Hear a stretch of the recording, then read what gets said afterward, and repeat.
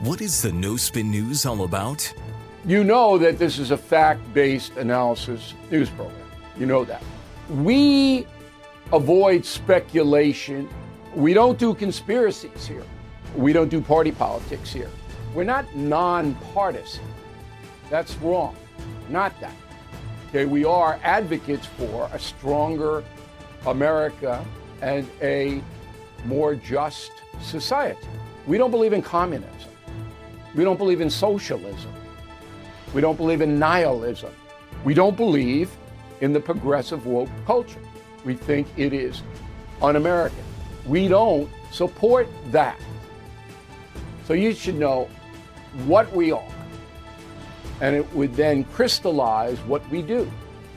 Listen to the No Spin News. Subscribe to Bill O'Reilly's podcast feed wherever podcasts are available.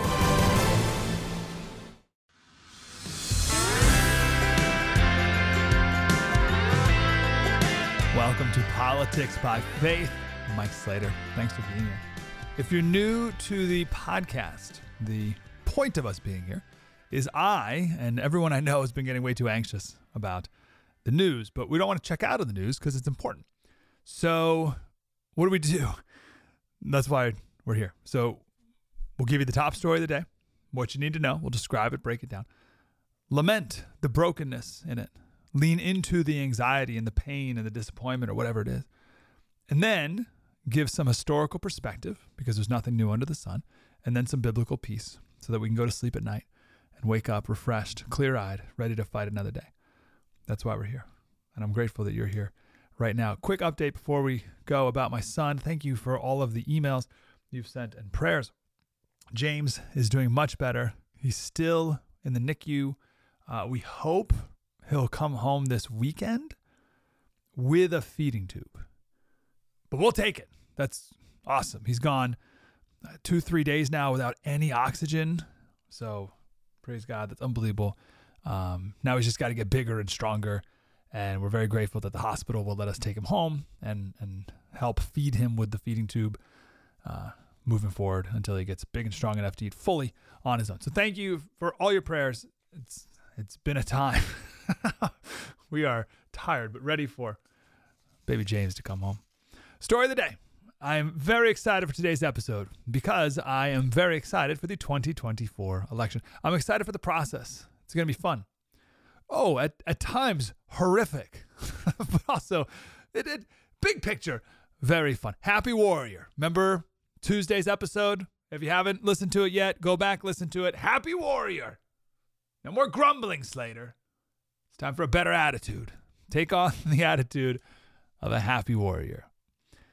So today, I want to talk about Donald J. Trump running for president. Here's a first, I don't want to call it advice, but just thing to think about.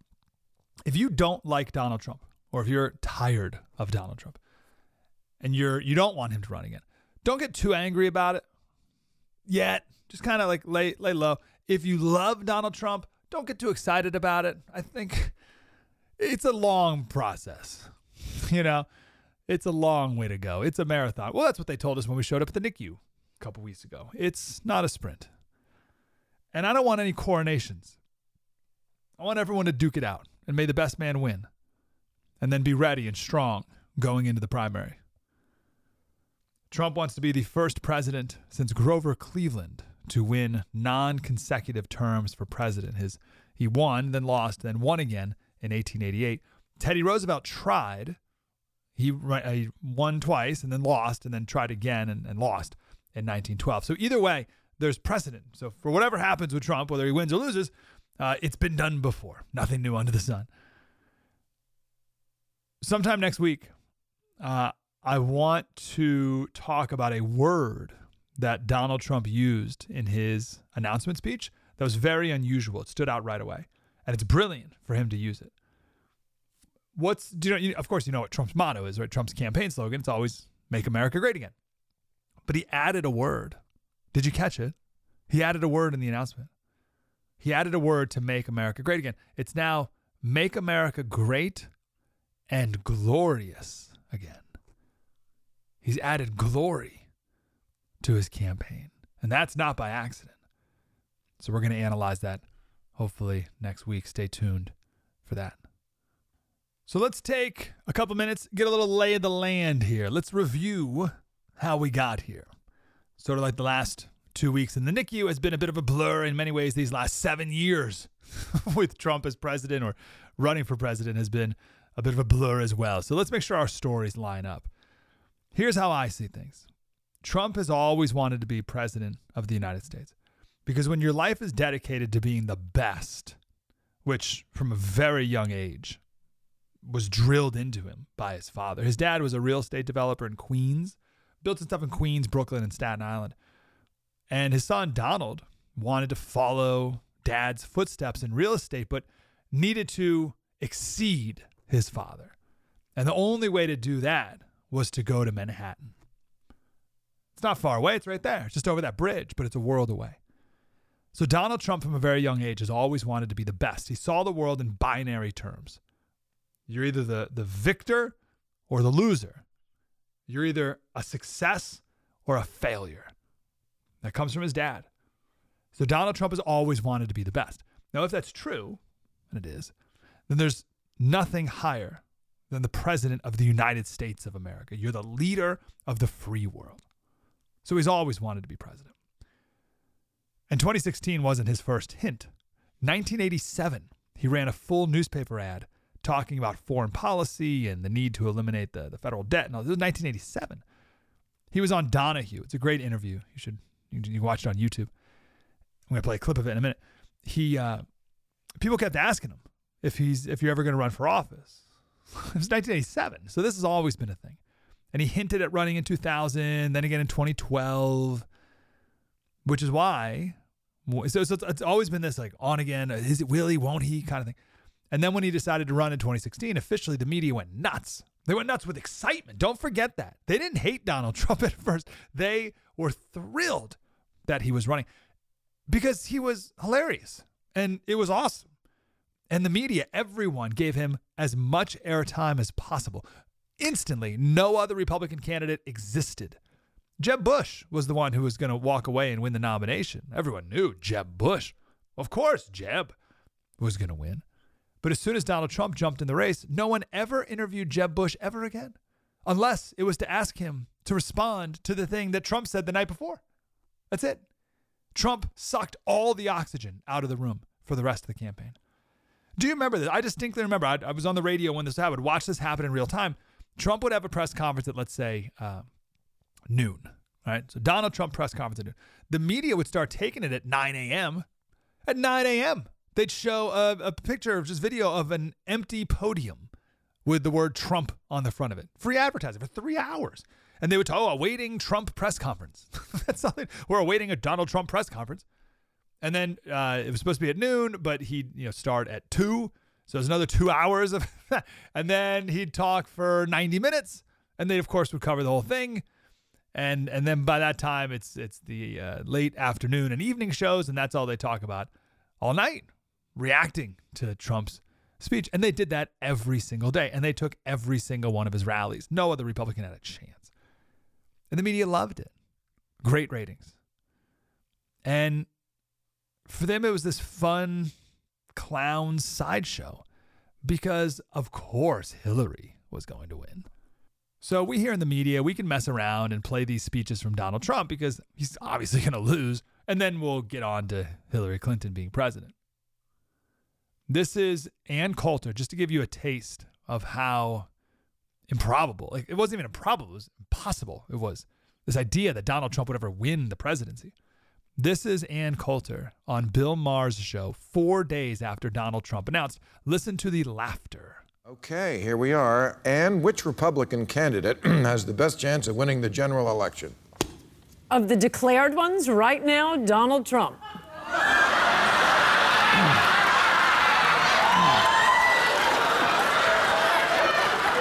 I especially like what about of all of them? I mean, Scott fake Walker? Laughter from the audience.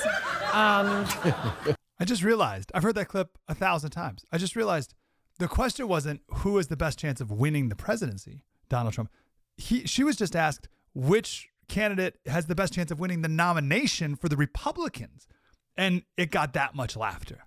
Isn't that amazing? So they never thought Trump would win, clearly. But Donald Trump won because he came across as authentic. Authenticity is one of the great values in our culture today. And Trump had it. Dave Chappelle made this point on Saturday Night Live the other day, that Trump would come out and say the system's rigged. And the moderator, whoever, an interviewer would say, well, how do you know it's rigged? And Trump would say, because I benefit from it being rigged. And no one's ever heard anyone say that before. That authenticity obviously appealed to something deep inside of people. Clearly, people have been longing for that. And then Hillary would say, well, Donald Trump, you took advantage of tax loopholes and you didn't pay all of your taxes. And Trump would say, that's because I'm smart. Trump was an outsider who was enough on the inside that he knew how to blow it up. And we, the people, wanted that. We wanted someone to go in there and tear the whole thing down, drain the swamp. And then he won. And everyone was shocked. I remember I heard one woman say she was terrified of President Trump's victory because now he was going to round up all the Muslims and put them in internment camps. What? He didn't do that, by the way. He didn't do that. That fear was unfounded.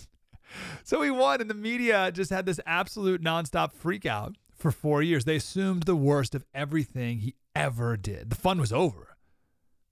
Trump was now the greatest tyrant who ever lived.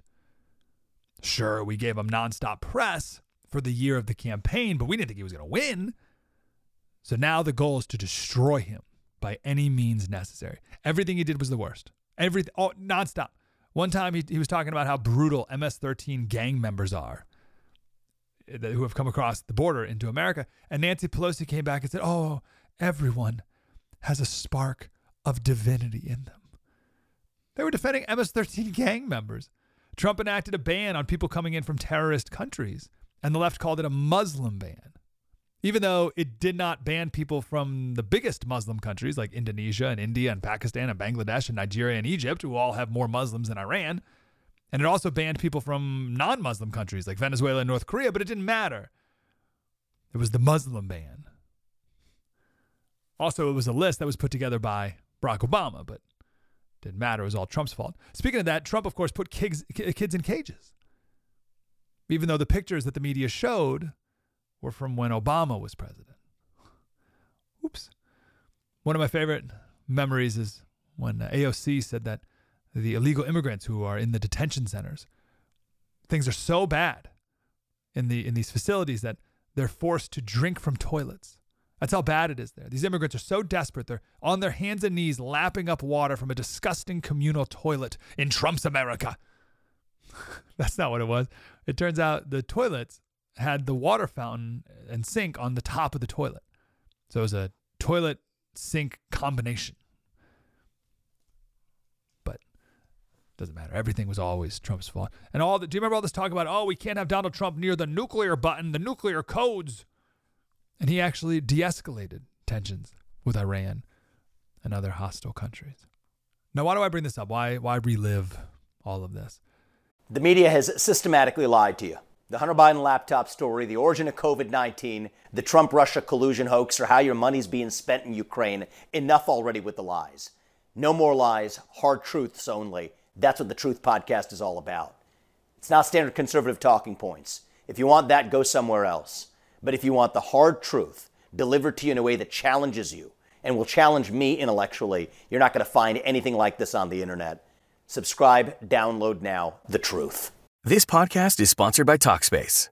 May is Mental Health Awareness Month, and Talkspace, the leading virtual therapy provider, is encouraging people to talk it out in therapy.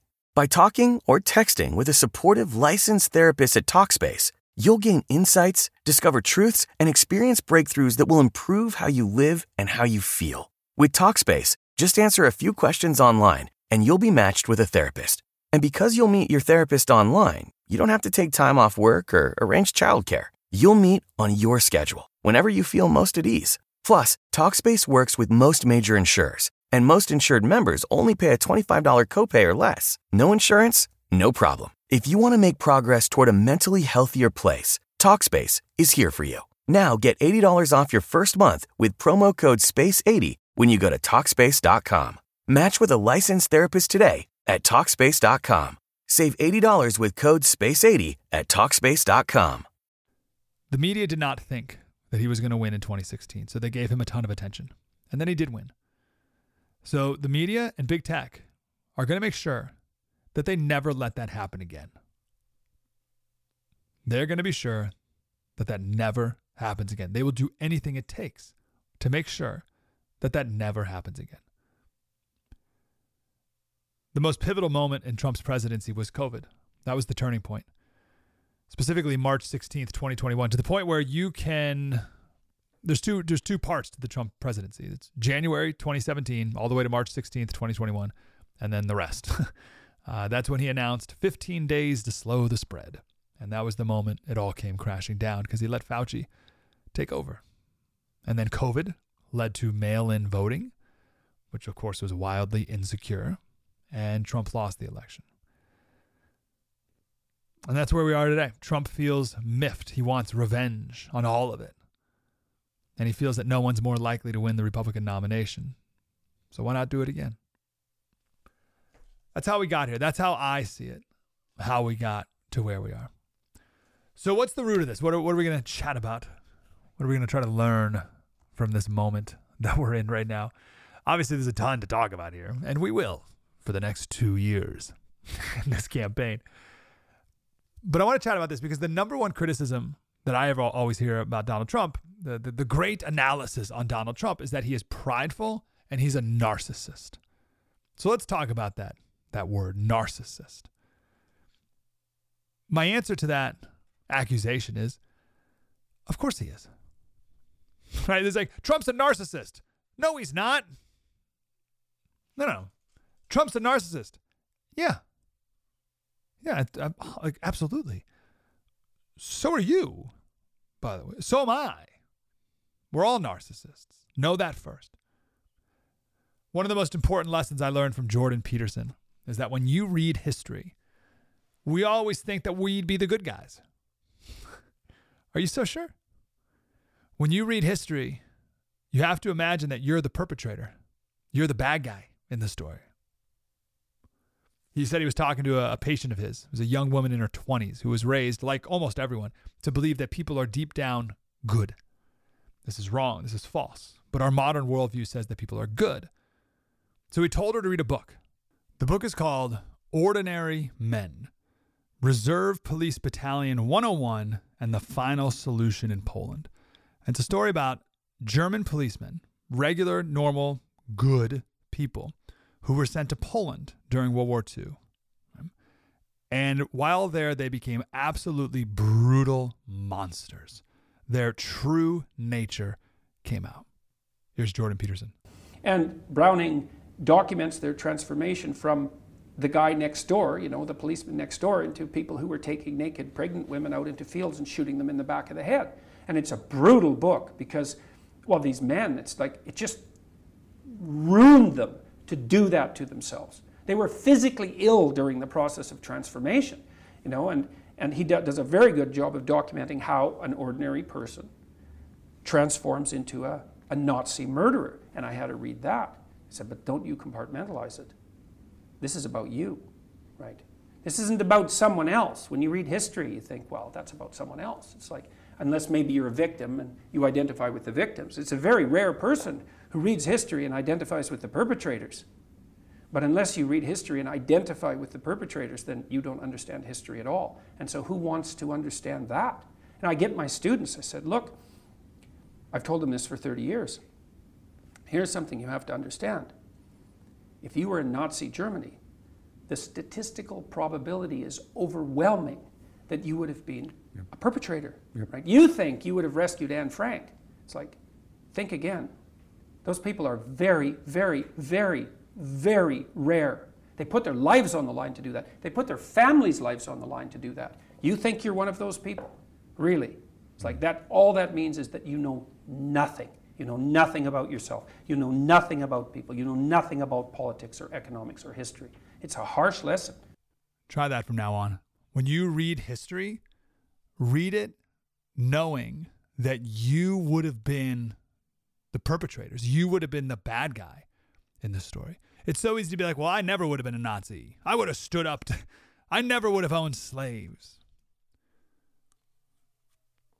It's amazing. One day, in 100 years, people will look back on abortion today in America the same way, hopefully, that we look back at slavery. Right? Today, you look back at slavery and you're like, how could anyone have allowed that to happen? And I pray that in 100 years, people, hopefully sooner, people look back and say, how could anyone have allowed that to happen? How could anyone have sat back and just let a million babies be aborted every year? Like, what monsters they were. And people today, we think we're so wonderful, so smart, so astute, so holier than thou. And the people who hate Trump, oh, I am morally superior to everyone else because I oppose Trump. Well, those same people also support abortion and transgender surgeries on children and just policies that inflict a lifetime of pain and misery on people in the inner city with crime and poverty and drugs. Don't go thinking you're holier than thou. You're the narcissist. We're all narcissists. You think Trump's the only narcissist? You don't think Obama was a narcissist? I love this bit from Seinfeld. President's a weird job. How do you think? See, people say, I think the president might be crazy. Oh, yeah, so? Well, what do you expect? Anybody who thinks they should be the president, there's your test right there. If you actually think for real in your head that you should be, you're out of your mind. You're crazy. You're out of your mind, okay? These are crazy ideas. Who should be the most powerful person in America? The commander-in-chief of the armed forces and leader of the free world. You know, I gotta say, that sounds like me. It seems like something I would be good at. I can't think of anyone better than me to be in charge of absolutely everything. Because I'm insane is the rest of that sentence. Because I'm insane. And we're all narcissists. Trump is a reflection of that. He says what we're all thinking, right? Trump has, for his whole life, boasted in ways that we wish we could boast. And people have always admired it. If you watch that Donahue interview I mentioned with Trump in 1987, let's just play a clip. So this is Donahue, 1987, and he's talking about his book, Art of the Deal. And listen to the crowd's reaction. On his enemies, if people screw me, I screw back in spades. I mean, is there something wrong with that? Tell me. Phil, is there something wrong with that? The camera there pans to the crowd, and especially the women in the audience all have this look of intense admiration. Oh, isn't he wonderful? And they're laughing and they're applauding because he's being honest. As Phil says, I don't like mincing words because what difference does it make? Again, I'm not running for office, so it doesn't matter. I can stand up here and unlike a lot of people that I watch, I can say what I think. He's always been bold. You're fired, right? And people like that because we are rarely that bold. We feel like we can't. And he was.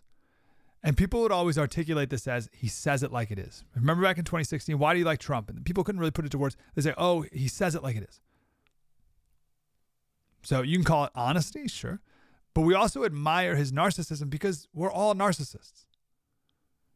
And what the Trump haters don't understand is in their hatred of Trump, there's no reflection of how much you yourself are like Trump, right? It's always, oh, Trump is just awful. And what they're really saying is, how great am I? In my opposition to Donald Trump, I am marking him as bad and therefore me as good because it takes good to identify bad. I'm so good. I really notice how bad he is when no one else does. Oh, and you notice how bad he is? Well, I'm better than you because I think he's really, really bad. The more bad I think he is, the better I am. The more I talk about how terrible Trump is, the more amazing and perfect and wonderful I am. And people got caught in this own trap of narcissism while complaining about Trump's narcissism. And I'm here to tell you that we're all narcissists unless, or I should say until, and we'll get to that in a second. Let me list the characteristics of narcissism. And so I'm going to read them. And first we'll put them through the prism of Trump, right? And then I'll ask you to rewind this and see if it fits you. So this is the DSM-5 list of the 9 key narcissistic traits. Okay, so first of all, do Trump. Exaggerated feelings of superiority and self-importance. Yes or no? What do you think? Number 2, regular fantasies about personal power, intelligence, success, or attractiveness. Number 3, a firm believer in personal specialness. Number 4, a narcissist has a strong need for attention, praise, and admiration from other people. Number 5, entitled behavior, such as a desire for special treatment. 6, a habit of using manipulation tactics. 7, low empathy or disinterest in the emotional needs of others. Number 8, a tendency to envy others or assume that others envy them. And number 9, characteristic of a narcissist, arrogance and scorn for others. So there you go. There's the 9. Now, please rewind. I'll give you a second to open up your phone and find the reverse 15-second button and click it twice and put you through the filter. As I read those again, instead of thinking about Donald Trump, think about you. Go ahead. You can do that now. Now you're thinking, well, Slater, you didn't rewind it, did you? You didn't rewind. I'm telling you, seriously, like, rewind. Take a second, rewind it. Oh, you don't want to? Of course not. No narcissist wants to admit it. Now you're thinking, oh, Slater, that's not me because I'm shy. Yeah, okay. People think that narcissists have to be loud in their boasting, but there's also covert narcissism as well. Instead of loud boasting and drawing of attention, let me quote, this is from psychcentral.com. Someone with covert narcissism might instead seek admiration indirectly by putting their own work down, performing acts of kindness, or complimenting others to get compliments back. That's a good one. Oh, this isn't really that good. Oh, no, it's great. Right? Okay. And hey, great haircut. And really, you just want them to be like, great haircut. You too, right? That's a covert narcissist. Spending lots of time fantasizing about earning the recognition they feel they deserve. So it's all like internalized. Expect special treatment and feel slighted when you don't receive it. Ignore people they believe have wronged them. Hold lengthy grudges and fantasize about revenge. And move on quickly to the next relationship without saying why. So even introverts can be narcissists as well. In short, it's when you put you in the center of the universe. You're a narcissist when you put you in the center of the universe. And of course you do. Every single person does. You don't think, all right, here's the shortest test. Here's the shortest test of all, right? To determine whether or not you're a narcissist. Let's say you're in a group of people. It could even be your family. And someone takes a picture of you and a group of people. And then they hand you the phone to look at the picture. Who do you look at first? Who do you look at first? Of course. And when you make a judgment on the picture, whether this is a good picture or a bad picture, what do you make that based off of? Of course. It's all based on how you look. Are your eyes open? How's your hair? Are you smiling at the right time? You don't even look at anyone else. You don't look at anything else. Everyone looks at themselves first. So self-reflection is a healthy thing. No one ever wants to do it, of course. It's way easier to bash the other guy. So my point of this segment here is you have to read history with the acknowledgement that you're the perpetrator. And if that's true for history, then it's also true in the present moment as well. So let's lament narcissism. I'm just telling you how it is. Sorry, I keep dropping my pen. I'm just telling you how it is. I don't like this. I hate that we're like this. I hate the fall. I hate that we're so conceited. I hate that I'm so conceited, so selfish and arrogant. Even against my own wife. I don't even put her first most of the time. And the Bible says, husbands, love your wives just as Christ loved the church. Well, what did he do? Gave himself up for her. To death. I don't even put my wife first like I should, let alone strangers. C.S. Lewis said pride is spiritual cancer. It eats up the very possibility of love or contentment or even common sense. And that's just people. And it's hard to live in a country full of narcissists. And social media and all the rest has just thrown gas on the fire. And I lament that we have a political system that rewards this. We have a political system that rewards the most narcissistic people, the most boastful. I wish we acted as if humility were a virtue in America. It's just not. And I don't think that's going to change in 2024, unfortunately. Maybe it will, but I don't think so. So let's give a little historical perspective, biblical piece. We'll do a little history first. The word narcissism comes from the Greek myth of a young man, Narcissus. He was a Greek hunter, very handsome, and he went out into the woods and he got thirsty. So he went to a pond and he bent over to drink some water, and he saw his own reflection in the water, and he fell in love with himself, or the reflection, which was himself. He fell so deeply in love with this reflection that he never left it. And the myth says either he killed himself, or another version says he just laid there and wasted away in his unrequited love. He fell in love with his own beauty. Narcissism and pride, very similar, but this episode is not about pride. We talked about pride in the October 6th episode. We talked about King Uzziah from 783 BC. I'm certain we'll be talking about pride a lot. But narcissism is a little version of pride. So I'm not going to talk about King Uzziah. We already did. Let me share a different story. It's one of my all-time favorites. It's Luke 8. And Jesus tells a parable. 2 men went up to the temple to pray. One a Pharisee and the other a tax collector. So the Pharisees were the Jewish religious leaders who thought they were better than everyone else. They kept the law. They followed the law better than anyone. The word literally means one who is separated. Pharisee means one who is separated. They're better than you. And then the tax collector. The tax collectors, by the way, the Pharisees were loved. They were valued. They were lifted up and praised. We look at them as the bad guys today, but they were the good guys back then. And the tax collectors were hated because, among other reasons, they would skim money off the top. So if your tax was $100, they would take $120 and then pocket the difference. So they both go to the temple to pray. The good guy, the Pharisee, and the bad guy, the tax collector. Jesus says the Pharisee stood by himself and prayed, God, I thank you that I am not like other people, robbers, evildoers, adulterers, or even like that tax collector over there. I fast twice a week and give 1/10 of all I get. Aren't I wonderful? Jesus says, but the tax collector stood at a distance.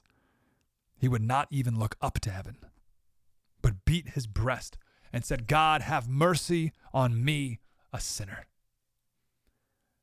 And Jesus said, I tell you that this man, the tax collector, rather than the other, went home justified before God.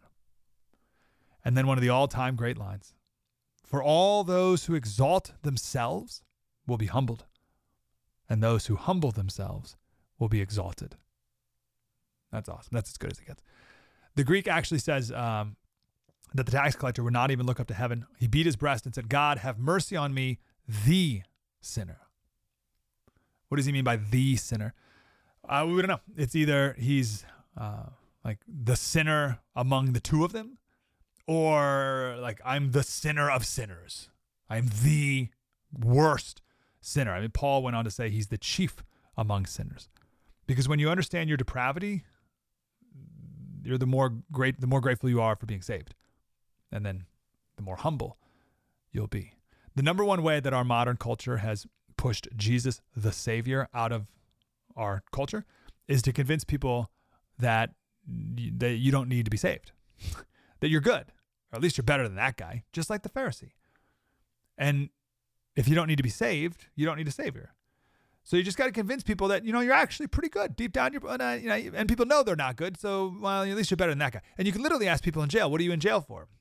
Murder. Okay, well, I didn't murder a family member. I'm not like that guy. And then the murder, like, what? You murdered your own mother. Yeah, but, that guy, molested children. Right? Everyone can always point to someone else, but it's not on a curve.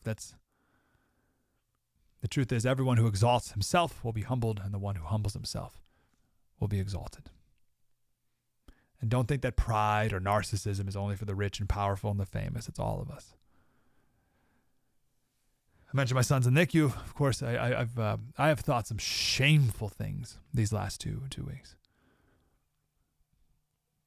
The last episode, I talked about this epiphany I had of how powerless I am over everything and how I have no control over whether his heart keeps beating or his lungs keep breathing. I have no control, no power whatsoever. Only God does. And it's a beautiful thing to realize. But here I am, just like we're still in the midst of it, like he's still in the NICU. But he's getting a little better. And he's getting better. I'm forgetting that lesson. And I'm going around thinking that I'm better than the other people in the hospital. And it's like, oh, well, of course my son's healing. Of course he's getting better. Oh, God, forgive me. I shouldn't even be admitting this here. I feel so terrible about the thoughts I've had, thinking I'm better than other people at the children's hospital. And my pride just crushes empathy, crushes it. And I'm not truly humble until I realize that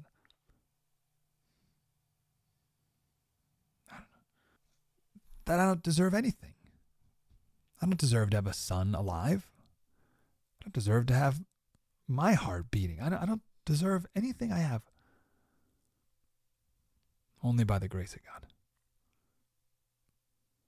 That's why Jesus said, when you exalt yourself, I'll humble you. I'll do it. You humble yourself and I will exalt you. Jonathan Edwards said, we must view humility as one of the most essential things that characterizes true Christianity. God has it. Let me give you one more. Deuteronomy 7. So this is God speaking through Moses. And Moses said, when the Lord your God brings you into the land you are entering to possess and drives out before you many nations, the Hittites, the Girgashites, the Amorites, the Canaanites, the Perizzites, the Hivites, the Jebusites, 7 nations larger and stronger than you. And when the Lord your God has delivered them over to you and you have defeated them, it goes on. But the point is, God will bring you here. He will drive out these nations, 7 nations that are larger than you. Meaning it's not you who's going to win these battles. It is me, through you, winning them for you. But really for my glory. But I'm in charge here. So that's Deuteronomy 7:1. Here's Deuteronomy 7:7. The Lord did not set his affection on you and choose you because you were more numerous than other peoples. For you were the fewest of all peoples. God chose the Jews as his chosen people because they were the fewest, so that they had nothing else to boast in other than God. If back in that time, let's say God chose the Egyptians as his chosen people, and the Egyptians, conquered a bunch of people, then people would conclude, oh, well, they were powerful because they have such a great military. No, God chose the smallest people so that people would know who to give the credit to. Judges 7, the Lord said to Gideon, you have too many men. I cannot deliver Midian into their hands, or Israel would boast against me, saying, my own strength has saved me. So Gideon started with 22,000 men, and then he cut it down to 10,000 men. But the Lord said to Gideon, there are still too many men. So he cut the 10,000 down to 300. So Gideon started with 22,000. He was going to go conquer these people with 22,000 men. And God said, no, do it with 300. And they did. They won with 300. And now they, of course, knew who to give the credit to. So instead of thinking you're successful because you're so great, realize who gave you your success. And why you?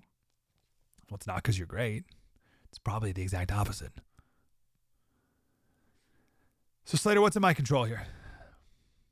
It's really tough because we have all grown up in a culture that says life is all about you. You're great. You're amazing. Self-esteem is the most important thing in the world. Everyone's got to feel good about themselves all the time. So we're just going to tell you how wonderful you are. So it's really difficult to see our own wretchedness, which, like everyone knows Amazing Grace, right? Amazing Grace, how sweet the sound that saved a wretch like me. I once was lost, but now I'm found, was blind, but now I see. We need people in our culture to first realize what a wretch they are. What a wretch I am. The original dictionary definition of wretch is a person sunk in vice. I was a person sunk in vice. And I needed to be saved. So what's in your control is asking God to find the pride within you, to find the narcissism within you, and root it out of your heart every single day. It's the only way. And whatever it takes to get that narcissism out of your heart, do it. Do it. For me, it's the realization that I'm not capable of anything. God has made everything possible, and that prevents me from taking the credit, humbles me out. And another thing that humbles me out is the reality that I'll be forgotten like right away, but like at best I'll be forgotten in a few generations. Like even like I know my great grandpa, his name's Walter. I don't know anyone before that. So, and that's my family. So don't stress about fame, your fame. You have none. Who won the Super Bowl 2 years ago?